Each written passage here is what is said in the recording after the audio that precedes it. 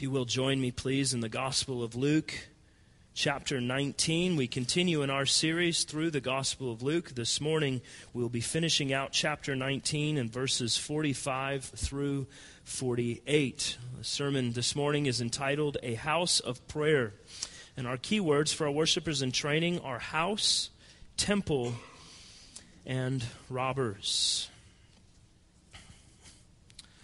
Now, if you recall from last week, we looked at the previous passage with Jesus riding into the city of Jerusalem from Bethany down the Mount of Olivet. And Jesus was coming as the king. He was being hailed as the king. This was the great triumphal entry. The people were rejoicing. The people were throwing their cloaks on the ground as he rode on a donkey toward the city, saying together, "Blessed is the King who comes in the name of the Lord. Peace in heaven and glory in the highest." And so Jesus, the greatest King of all kings, riding on a baby donkey into the city, being praised by the people.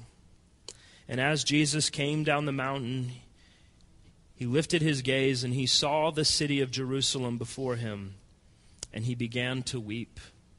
And prophetically he announced that in only a few short decades the entire city would be absolutely destroyed, and that the enemies of Jerusalem would level the city to the ground. And Jesus showed himself to be the king. He showed himself to be a prophet. And this morning we will see that Jesus also shows himself to be the great high priest. Jesus is the prophet. Jesus is a priest. And Jesus is our king. And only Jesus can fulfill all three of these offices. And all three of these have been fulfilled by others individually throughout the history of redemption. However, they were always done by imperfect men in imperfect ways. We see all three offices perfectly fulfilled in Jesus alone. So the section we're looking at this morning is quite short, but it's full of implications, especially for the local church. It's a very well-known event in the Bible, and it is Jesus cleansing the temple of those who were money changers and thieves. There's a lot going on here in the text, so let's begin by looking at all of these verses, beginning in verse 45, Luke chapter 19. And he entered the temple and began to drive out those who sold, saying to them, "It is written, my house shall be a house of prayer, but you have made it a den of robbers." And he was teaching daily in the temple. The chief priests and the scribes and the principal men of the people were seeking to destroy him, but they did not find anything they could do, for all the people were hanging on his words. So let's begin with what Jesus' problem actually was. Why did he drive out the money changers and the sellers or the thieves? And then we're going to look at what we can draw from this in the life of the local church. There's a lot of application this morning. So Jesus tells all of them in verse 46, "It is written, my house shall be a house of prayer, but you have made it a den of robbers." So let's unpack that a bit. This is actually the second time in Jesus' ministry when he has cleansed the temple. The Gospel of John records another instance, which was early on in his ministry, and was apparently for the very same reason. Some historical context here is going to be helpful for us. Exodus chapter 30 gives instruction for all of the people to give half a shekel as an offering to the Lord. The shekel was their currency. It was a Jewish coin. The problem was that during this time, the Jews were under Roman rule. And so their currency was Roman currency. So it became a matter of convenience for the Jewish people to have a place where their Roman coins could be exchanged for the Jewish half shekel. And that's all fine and good, and it was appropriate. However, where there's a way to capitalize on a situation for profitable gain, man will take it. A group of people called money changers rose up and were willing to gladly exchange any Roman coins for Jewish shekels for the Passover pilgrims who were coming through from all over the land. However, the problem was the exchange was not a one-for-one trade. There was a significant profit associated with this exchange. And we're not talking about them making a few dollars here or there to make a living. You have to remember that thousands upon thousands of Jewish people were coming from all around Judea to come to the temple for Passover. So money changing became a very lucrative business, and the result was that those who were coming were being stolen from. They were in the situation where they had to have a shekel, but they had no other way of getting it. And so the money changers had a monopoly on their hands, and they took advantage of it. They were oppressing the people. In like manner, according to God's law in Leviticus 14, the Jews were also required to offer a sacrifice of 2 turtle doves or pigeons. We saw this taking place in Luke chapter 2 when Jesus as an infant was being presented at the temple. Well, as the Jews were traveling from all over Judea to come to the temple, it wasn't a simple thing for them to carry birds with them. In many instances, they were traveling for days, even weeks, to get there. Imagine just driving from here to the other side of the country, and you have to carry birds along with you. It's not the easiest thing in the world, especially in the ways that they traveled. So what happened was crafty businessmen sprang to action. They found a way to make money selling birds. Others were selling cattle and sheep for these sacrifices as well. So this, like the money exchange, became a very lucrative business as they charged enormous fees for these animals. And they knew the people had no other choice. So think of the disgrace of this situation. Taking advantage of their fellow Jews who were seeking to fulfill God's law in making sacrifices in the temple before the Lord for worship. The money changers and the sellers were bringing shame upon the temple of God. But the real issue wasn't simply that they were selling, that they were exchanging. If you know how the temple was set up, you know that there were various courts leading up to the most holy place. There was a sort of tiered structure beginning outside the temple, then moving inside. And the first court that someone would enter into was called the court of Gentiles. The next court was called the Soreg. That's where the Gentiles and the non-purified Jews were prohibited from going. And then there was a court of women, where the purified Jewish women were allowed to gather for worship. And then the groups narrowed from there as they went on closer and closer to the most holy place, who was allowed to go where. So here's what's going on. The money changers and the merchants are set up in the outer court. They are in the court of the Gentiles. Well, what was the court of the Gentiles for? It was for Gentile people who wanted to come and worship God. They were able to enter into that part of the temple for their worship. So what was happening is that these money changers and sellers are coming into the court of Gentiles, into the worship area for the Gentiles, and it crowded them out. In other words, they're being cut off from the worship of God.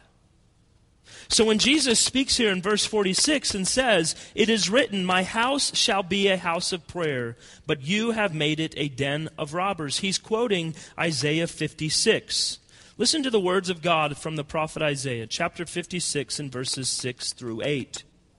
"And the foreigners who join themselves to the Lord, to minister to him, to love the name of the Lord, and to be his servants, everyone who keeps the Sabbath and does not profane it, and holds fast to my covenant, these I will bring to my holy mountain and make them joyful in my house of prayer. Their burnt offerings and their sacrifices will be accepted on my altar, for my house shall be called a house of prayer for all peoples. The Lord God, who gathers the outcasts of Israel, declares, I will gather yet others to him besides those already gathered. So you see the nations. A witness to the world was what the Israelites were supposed to be because of God's desire for the nations. God's plan has always been for every tongue, tribe, people, and nation, not just the Jews. And the Jews were supposed to be a light to the nations, not by their edifices in Jerusalem, but through their lives, through their worship, through their faithfulness and holiness and godliness and their heralding of God's truth to the world around them, for the world to look at and say, what an amazing God you have. Let us too worship him. You know, it's amazing that God required a place in his temple for the Gentiles to come and to worship. And yet, those who were ethnically Jewish did not understand that God's people were not God's people because of their flesh. This is why the Apostle Paul writes in Romans chapter 9, for not all who are descended from Israel belong to Israel. And not all are children of Abraham because they are his offspring. But through Isaac shall your offspring be named. This means that it is not the children of the flesh who are children of God, but the children of promise are counted as offspring. So before the Apostle Paul, before the death of Christ, before the building of the temple, God had a people even among the Gentiles, and he provided a place for them in his temple to worship. But you see, with the Jews, in their sectarian hearts, in their desire to keep God to themselves, the Jews were content to crowd out the Gentiles. And they defiled the temple in doing so. They made it a den of robbers instead of allowing it to be used as it was intended, as a house of prayer for all peoples. And this had long been a problem with the Jews. Jesus is also quoting the word of God through the prophet Jeremiah. Jeremiah 7 and verse 11 says this, has this house, which is called by my name, become a den of robbers in your eyes? Behold, I myself have seen it, declares the Lord. So what we see here with Jesus is a righteous indignation over the sins of the Jews. And this is what it looks like. We know that the Lord Jesus Christ was entirely without sin. So he's not acting with any kind of malice or hatred toward anybody, but he has a righteous anger. And this really gets at the meaning of what Paul says in Ephesians 4 when he instructs us to be angry and do not sin. There is a righteous anger, and it comes from being concerned about the things that God is concerned about, being angry about the things that God is angry about, and addressing them in a way that is not sinful. And Jesus does that here. Now, something I want you to notice about Jesus and how he deals with this. Notice he doesn't stand on a stump and kind of get everyone's attention and say, excuse me, I have an announcement to make. Excuse me, just real quick. I don't want to bother you too much, but I just want you to know we're not really going through the proper procedures here. Maybe some of you aren't aware of what those are. I just want to fill you in so we can get on the same page. Right? That's not what Jesus does. What does he do? He's consumed by a holy zeal. He has a righteous anger. And he comes into the temple, he overturns the tables and the chairs of the money changers, and he throws out the merchants and their customers, and he refuses entrance to any who are carrying goods for sale. These people were literally cutting off the Gentiles from worshiping God. They were robbing the Gentiles of their way of salvation because they loved money more than they loved souls. So Jesus powerfully drove them out of the temple of God. So much for Jesus being a weak pacifist, right? Such actions of the Jews were a disgrace. They were an absolute abomination, a blasphemous dishonoring of God. an idolatry of money, a hatred for their neighbors. And Jesus was not going to allow the rich and powerful to exploit the poor under the guise of facilitating the worship of God.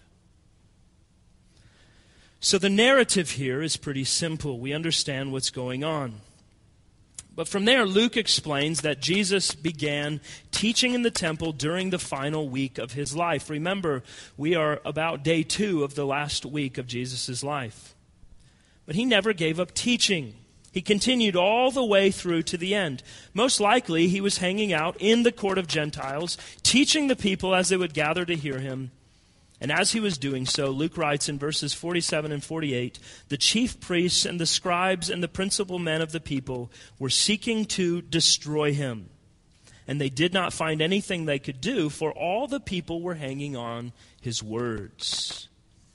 But here we see the table being set for Jesus' crucifixion. His actions all along, and now his teaching, is turning up the heat from a simmer to a boil in the wicked hearts of his detractors. They were beginning in earnest to search all the more diligently to find a reason to destroy him. So now we have to look at all of this and ask the question, what use is this to us? It's a simple event, and we could simply take it as the historical reality is and leave it there. But this passage is full of implications for the local church, and I want to spend the remainder of our time looking at those. Now, one of the clearest implications of this text is that God desires his church to be pure and undefiled, and that plays out in several ways. Jesus shows up at the temple and he begins to clean house. And something he's communicating here is the reality that he has absolute authority to do so. He's physically displaying the reality that he is God. Notice something in verse 56. Jesus doesn't say, the Father said, my house shall be a house of prayer. He just says straightforwardly, my house, my house. So what does he do? He starts changing things immediately. Now, we are friends. We love one another. However, if I came into your house and as I walked in, I took a picture off the wall and hung it on another wall, and I moved your couch and I put your television on the back porch and put your bed on another wall, I think you would probably have a few questions for me, right? We don't go into someone else's house and start rearranging everything. The only person who does that is the person who owns that place. And this is what Jesus is doing. He comes as the one whose temple it is. This is my house. And he begins immediately to get rid of all that is profaning God. He is God. This is his place. This is his temple. And he is concerned about purity. So here's a few ways in which the purity of God's church is to be maintained. How does this concern of Jesus's play out in the life of the local church? The first thing is corporately. And we see corporately 2 ways where God maintains the purity of his church. The first is through rightly ordered worship. And this was Jesus' concern, right? The Gentiles weren't even able to worship because they're being crowded out by others. They were not able to carry out the very thing that they had come there to do. Their court was transformed. It became a place for the money-hungry idolaters. So worship is a priority, and we must use what God has given us according to the way that he desires it to be offered up to him. So what does that mean for us? Well, we believe that our worship is regulated by God. We believe something called the regulative principle of worship. Well, what's that? We believe that God has commanded of us what he desires to happen in our worship, and that we should not do more and we should not do less than what he has explicitly commanded in the Scriptures. Now, this specifically relates to our corporate gatherings on the Lord's Day. So, this time, each week, as we're gathered, as we are right now, this is one way that God maintains the purity of his church, by appointing what should and should not happen in the gathering of God's people. So here's what he has commanded throughout the Bible. He's commanded the singing of psalms and hymns and spiritual songs. He's commanded the offering of prayers of various kinds, repentance and supplication and thanksgiving. He's commanded the public reading of the Word of God. He's commanded the public preaching of the Word of God. He's commanded the practice of the ordinances of the church, baptism and the Lord's Supper. And optionally, he has given us the taking up of a collection for the work of the church. And other than these things, as I've mentioned, we are not authorized by God to bring anything else into our worship. No altar calls, no drama presentations, no puppet shows. And while those who participate in these things may be well-intentioned, they are ignoring the explicit commands of God as it pertains to worship, and the implicit showing of what God requires, in that he desires a purified and holy church, according to his standard and not ours.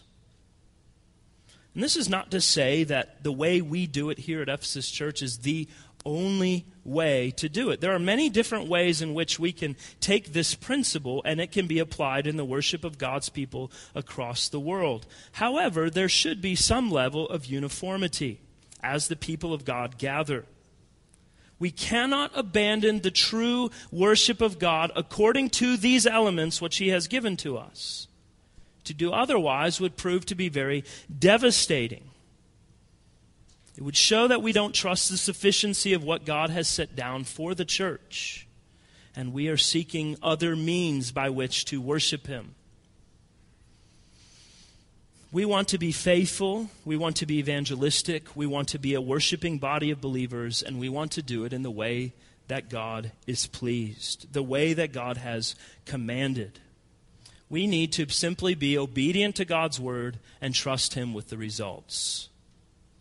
God gets to define what the church is. God gets to define how it should function. In his house, we must respond to his agenda.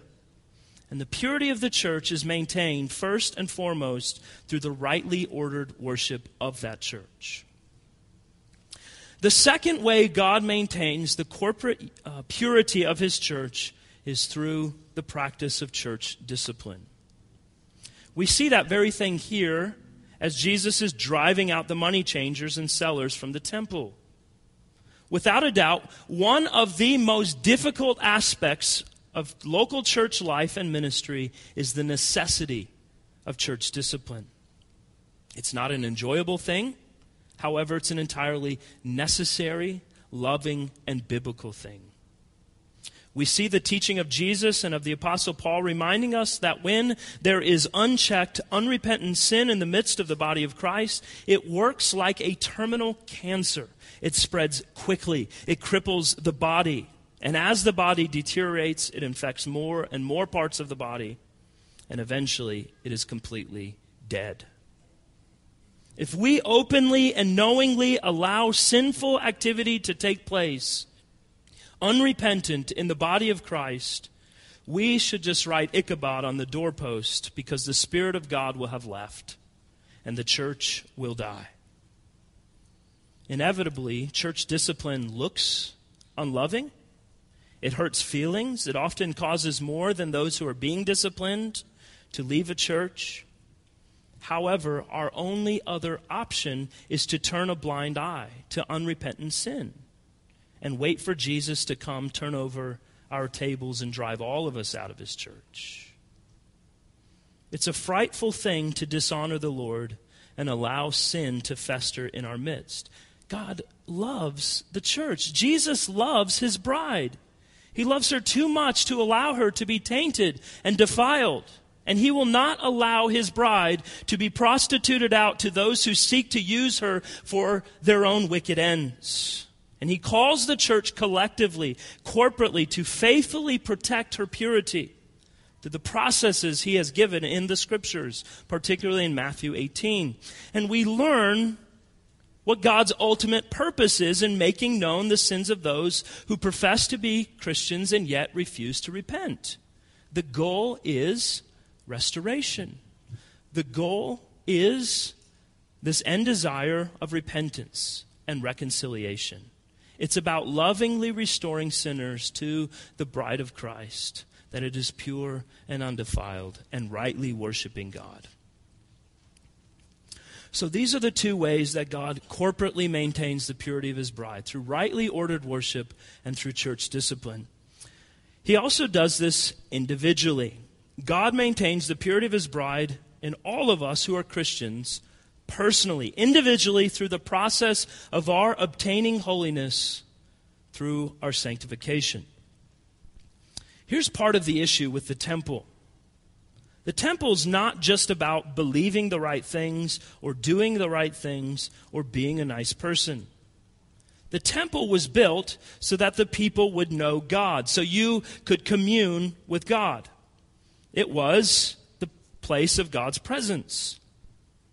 And so it's about a spiritual reality. And Jesus' cleansing the temple was about his demand for the spiritual reality of communion with God in the life of his people. So here's the reality. If Jesus transforms us and makes us new creatures in him, what does he do? He comes and he completely rearranges the furniture of our lives, right? This is one of the ways you know Jesus is in your life. John 1:12 says, "As many as believed on his name, as many as received him, he gave authority to become children of God." As children of God, that means every one of us should have had our own personal day when we encounter the triumphal King, and he triumphantly enters into our lives as the King of our lives. That we would shout, "Hosanna! Blessed is the King who comes in the name of the Lord. Ride on and ride in, Lord Jesus." And that's what happens on that day. How do you know if Jesus is in your life? How do you know if he has come into your life? He arranges the furniture when he gets there. And here's Jesus riding in on Palm Sunday, and as soon as he gets to the temple, he starts acting like a king. When he comes into a place where he is the king, he has the right to rearrange the furniture. And he always will. You know, sometimes we talk to people who say, "I believe in God, but I also believe it's up to me to decide what's right and wrong for me."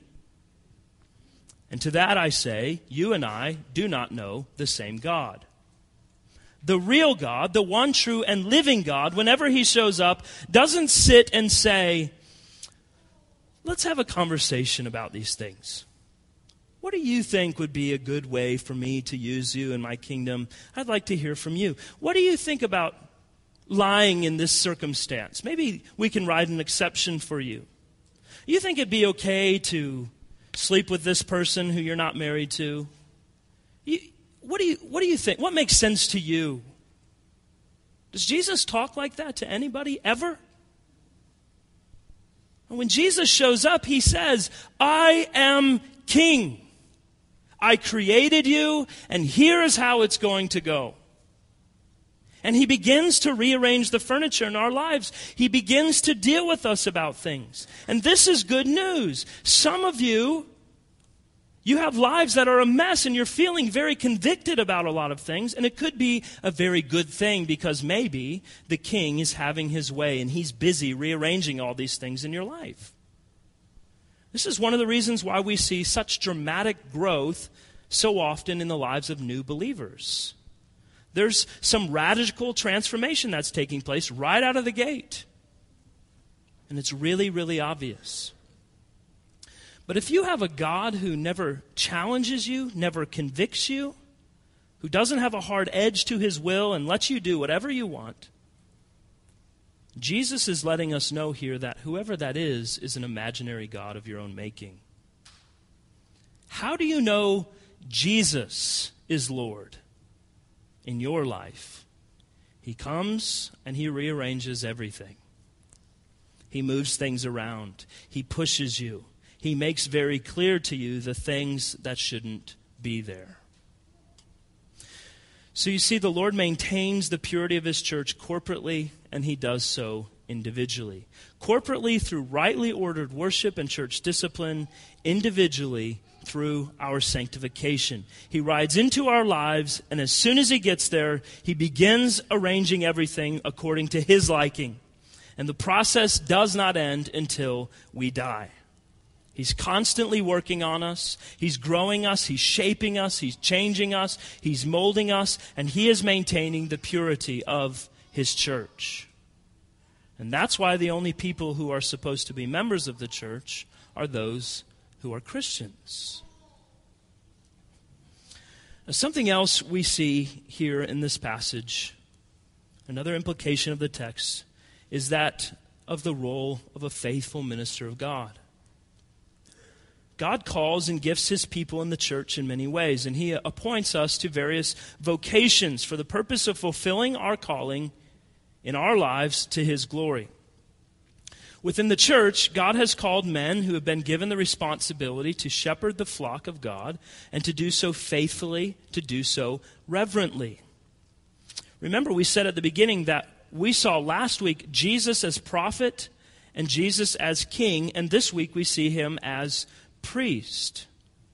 Those called to a ministerial office within the church of God have the responsibility to see to it that the courts of the temple, if you will, must remain free from defilement.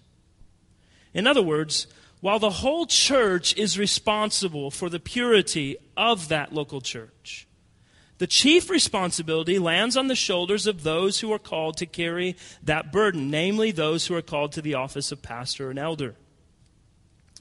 God calls and appoints his men to do hard things, ensuring that the purity of the bride is maintained, takes a certain amount of thick skin, and can sometimes be lonely and a distressing road. Faithful ministers carry a significant burden. The burden of the sins of God's people, the burden of maintaining the order and purity of the church, the burden of churches' associations and denominations, the burden of his own family and his own heart. And if a man is unwilling to do the things God has commanded, or if a man is too distracted by other aspects of his life to be able to focus on that task, or if a man is entangled in sin in his own life and his own house is out of order, he will not be able to do the hard things that Jesus shows us he must sometimes do. Look, many of you know from your own personal experience that it's one thing to talk about confronting others when they've sinned against you. It's something entirely different to actually go and do it. It's one thing to say, hey, we should probably clean up the temple a bit. It's a mess. It's something entirely different to actually make it happen. I want to share some statistics with you to sort of make this a more concrete reality.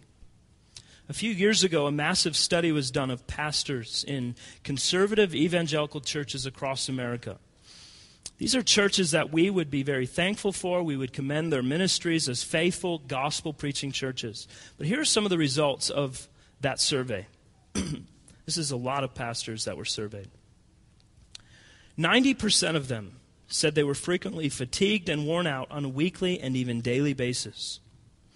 89% of them have considered leaving the ministry at one time. 57% of them said they would leave ministry today if they had a better place to go. 77% said they did not have a good marriage. 75% felt they were completely unqualified and poorly trained.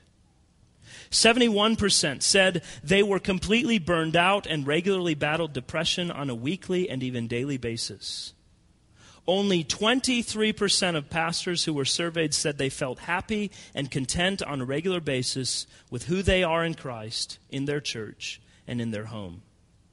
On average, 1,500 pastors leave the ministry every month due to moral failure, spiritual burnout, or contention in their churches. 50% of pastors' marriages will end in divorce. 80% of seminary and Bible school graduates will enter the ministry and leave the ministry within the first 5 years. And of that remaining 20%, only 20% of them will make it to 10 years. Those are some sobering numbers. And I'm not sharing all of this as some subliminal lament or some self-serving way for you to pat the elders on the back. What I'm pointing out is that the kind of work that we see Jesus doing here, the kind of work that he calls ministers to, is not easy, it's not often desirable, and it leaves a lot of casualties. However, it is absolutely necessary. And if we are not collectively seeking to love God together as his church, to walk in holiness for his glory, if we're not working together for the unity of the church, if we're not working together for the purity of the bride of Christ, and making an intentional effort to always be biblical, there will be serious negative consequences for all of us. More than anything, I'm pleading with all of us, myself included in this, to be all the more committed to the things that God calls us to be as a local church. Understanding the primacy of the church in our lives, loving the church, even with all of her warts, because she's lovely and she's beautiful and Christ died for her. Pray for the church. Serve the church. Ask God to continually raise up faithful men to serve the church as her ministers. And ask God to preserve his men who are serving in local churches, that they not fall into sin, that they not grow discouraged and disgruntled, or that we would lose sight of the end goal. Sometimes we have to do really hard things, but it's worth it in the end for the good of the bride of Christ. Last thing here. Jesus' focus is to point the people to the main priority of the temple, the main priority of God, which is worship. And what happens when he does that? The reality is that a faithful ministry is never without its detractors.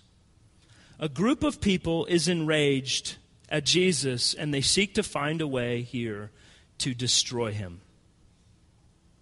It is true of any faithful ministry that it will have its detractors. We see here in the text, all of the people were hanging on Jesus' every word. And what happened? Instead of listening to what Jesus had to say, determining whether or not it was true, the chief priests, the scribes, and the principal men were seeking to find a way to take him down because of what he was doing and because of what he was saying. They were threatened. Their power, their authority, their influence over the people was being threatened.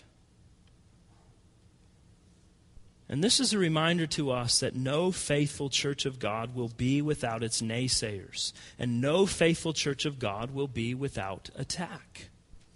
The evil one has aligned his forces against the church of God. But we have the sure promise of God's word that the gates of hell will not prevail against the church. Brothers and sisters, every move of faithfulness on our part, every opportunity we take to maintain the purity of the bride, every time we walk together in obedience to the Lord, we are pushing back the gates of hell from our midst. And when we meet together and reconcile our differences with one another, instead of resorting to gossip and slander, we push back the gates of hell. When we confess our sins to one another, and we repent in our hearts and desire to be right with God, we push back the gates of hell. When we strive for unity and love among the brethren, when we stand firmly on the truth of God's word in the midst of cultural pressures, when we work hard to stay married and to be faithful parents, when our single people seek to live chaste and holy lives, when our young people are obedient, honoring their parents, when things get tough and our feelings get hurt and our preferences aren't fulfilled, instead of leaving, we stay and we serve and we love anyway because of our covenant bond with one another, and it is more important than our personal felt needs. When we do these things together, we're pushing back on the gates of hell around us, and we prove time and time and time again that they will not prevail against the church of God. And brothers and sisters, sometimes Jesus as king is going to come into the church as the high priest, just like he has in our individual lives, and he's going to rearrange some of the furniture. And it's not always easy, and sometimes it's painful. But will we persevere? Will we receive that, knowing it is from a heart of love from the Savior who died for us? We need to pray two things. One is that if there's anything within this local church that needs to be rearranged, that we can more rightly honor and worship God together, may He make it known by whatever means necessary, that we would be more faithful, more biblical as a church. And two, if and when He does that kind of work in our midst, that God would be pleased to make us all the more unified, loving one another, serving one another, and not turning on each other. May it never be that this place, our local church, is a den of robbers. May it always be true that we are the true church of the Lord Jesus Christ, a house of prayer for all peoples.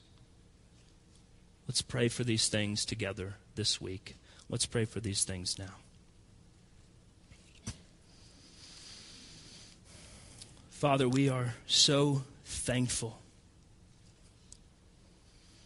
We're so thankful that you have not called us and set us together and left us to ourselves to sort it all out.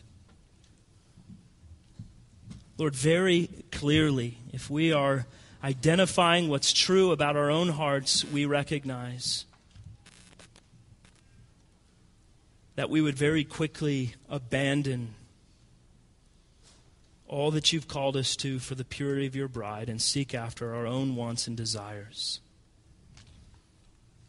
So, Father, first and foremost, I'm thankful that you have told us in your word what you require, and you've shown us how to fulfill it.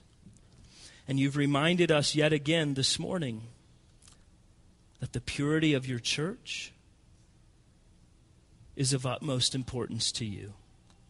And so, Father, help us to be a people collectively in a unified and loving manner who seek after and uphold the purity of your church, that you would be glorified.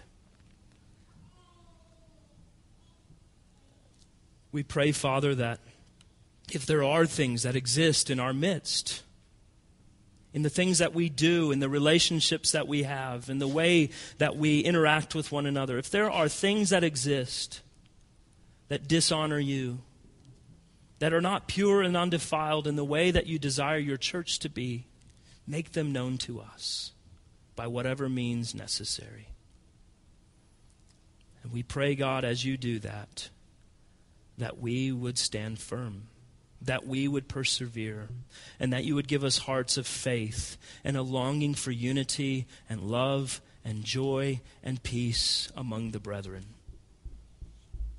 That we would be an active force against the gates of hell, pressing them back day by day to reveal to the world that Christ our King, our great prophet, the great high priest, is triumphant in all the world. May you be glorified in your church throughout the world and in this local church right here among us. For your name's sake and for the joy of your people. In Jesus' name we pray. Amen.